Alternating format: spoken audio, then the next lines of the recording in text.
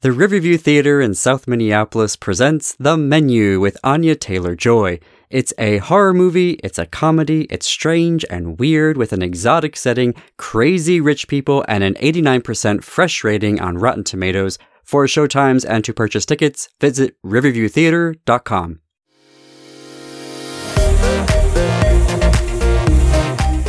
Why, hello, everybody. My name is JP Derbahosian, and for our new listeners to this podcast, we have a new episode of this queer book, Save My Life, that drops next week. But today, we welcome you to 7 Minutes in Book Heaven, where I interview queer authors about the new books they have coming out for us to love and to cuddle up with. With me today is Tess Sharpe. Hello. Hi, thank you so much for having me. I'm so excited to be here. Absolutely. So, per the rules of the game, Tess and I are going to spend exactly 7 minutes in this virtual studio talking about her new book, 6 Times We Almost Kissed and 1 Time We Didn't, while also getting to know more about the amazing human and writer that is Tess Sharpe. So, Tess, are you ready? I am. Okay, I will set the timer. And here we are. Question number 1. Would you please describe 6 times we almost kissed and 1 time we didn't, as if you're sharing it with your celebrity crush and telling us who the celebrity crush is, of course. So Carla Gugino is absolutely my celebrity crush. Like, absolutely. I know, right? So I think that I would like tell Carla about this like it was a Reddit post. The subject line would be something like, "Help! Me, Penny, has to move in with her, Tate, and we've spent our entire lives bickering with each other, but we have to deal with each other because our moms are besties."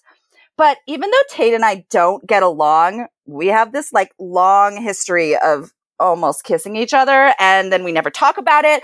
And now we kind of have to, because you can't really avoid something like that when you're living together, right? Can I just ignore it? No, I'll just ignore it. It's totally the best method for this solution.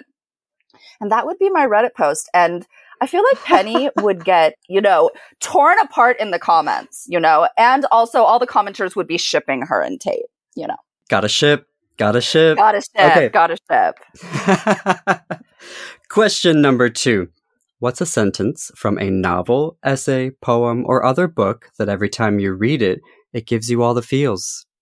So this is going to make everybody laugh because it's a really simple opener.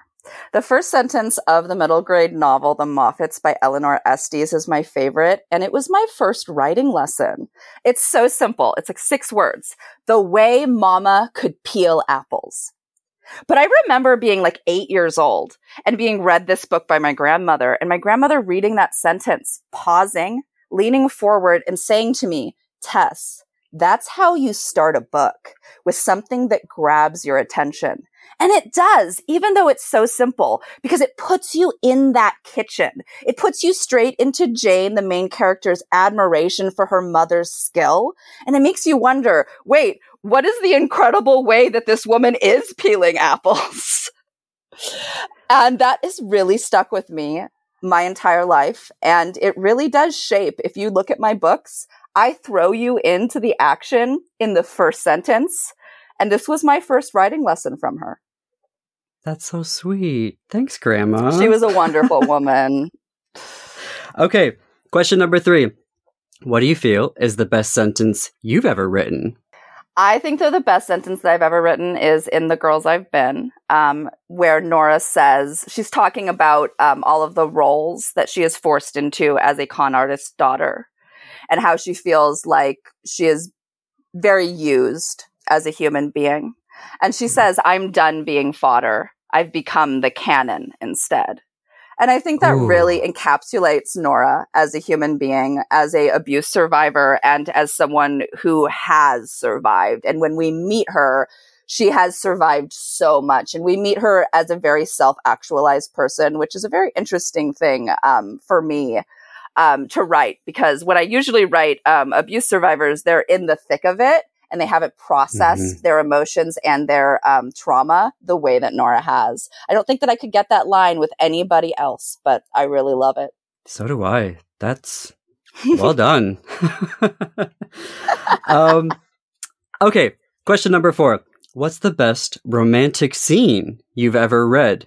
I love this question so much.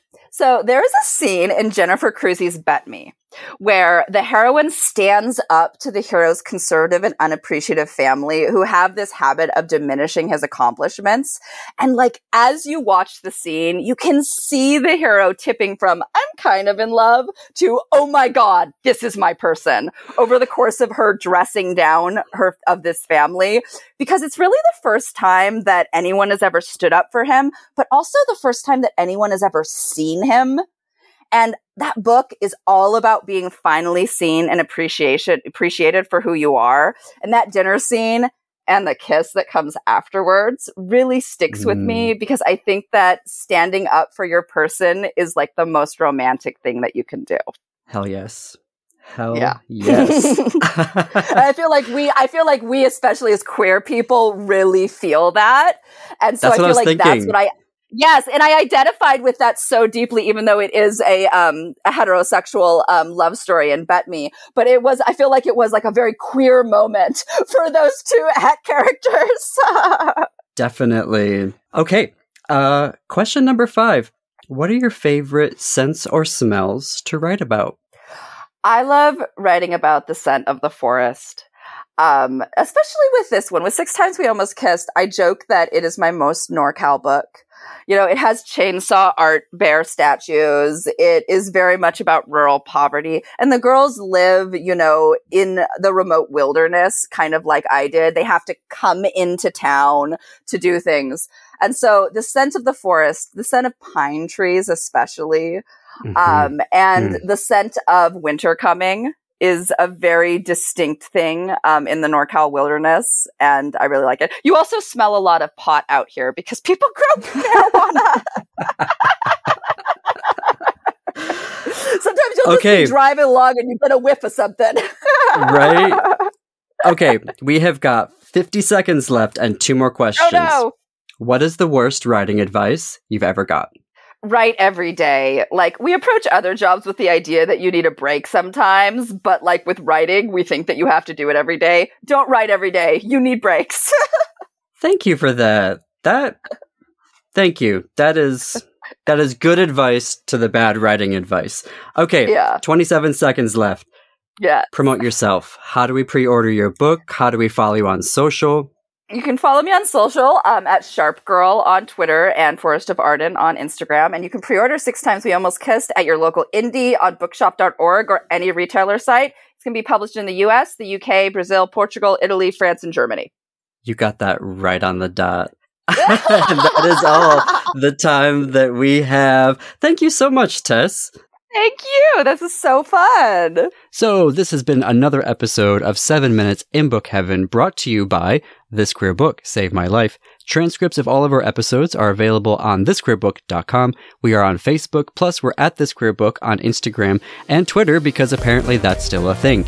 My name is JP Derbogosian, and stay tuned to this space every Tuesday for new episodes of 7 Minutes in Book Heaven or This Queer Book Saved My Life. Until then, see you queers and allies in the bookstores.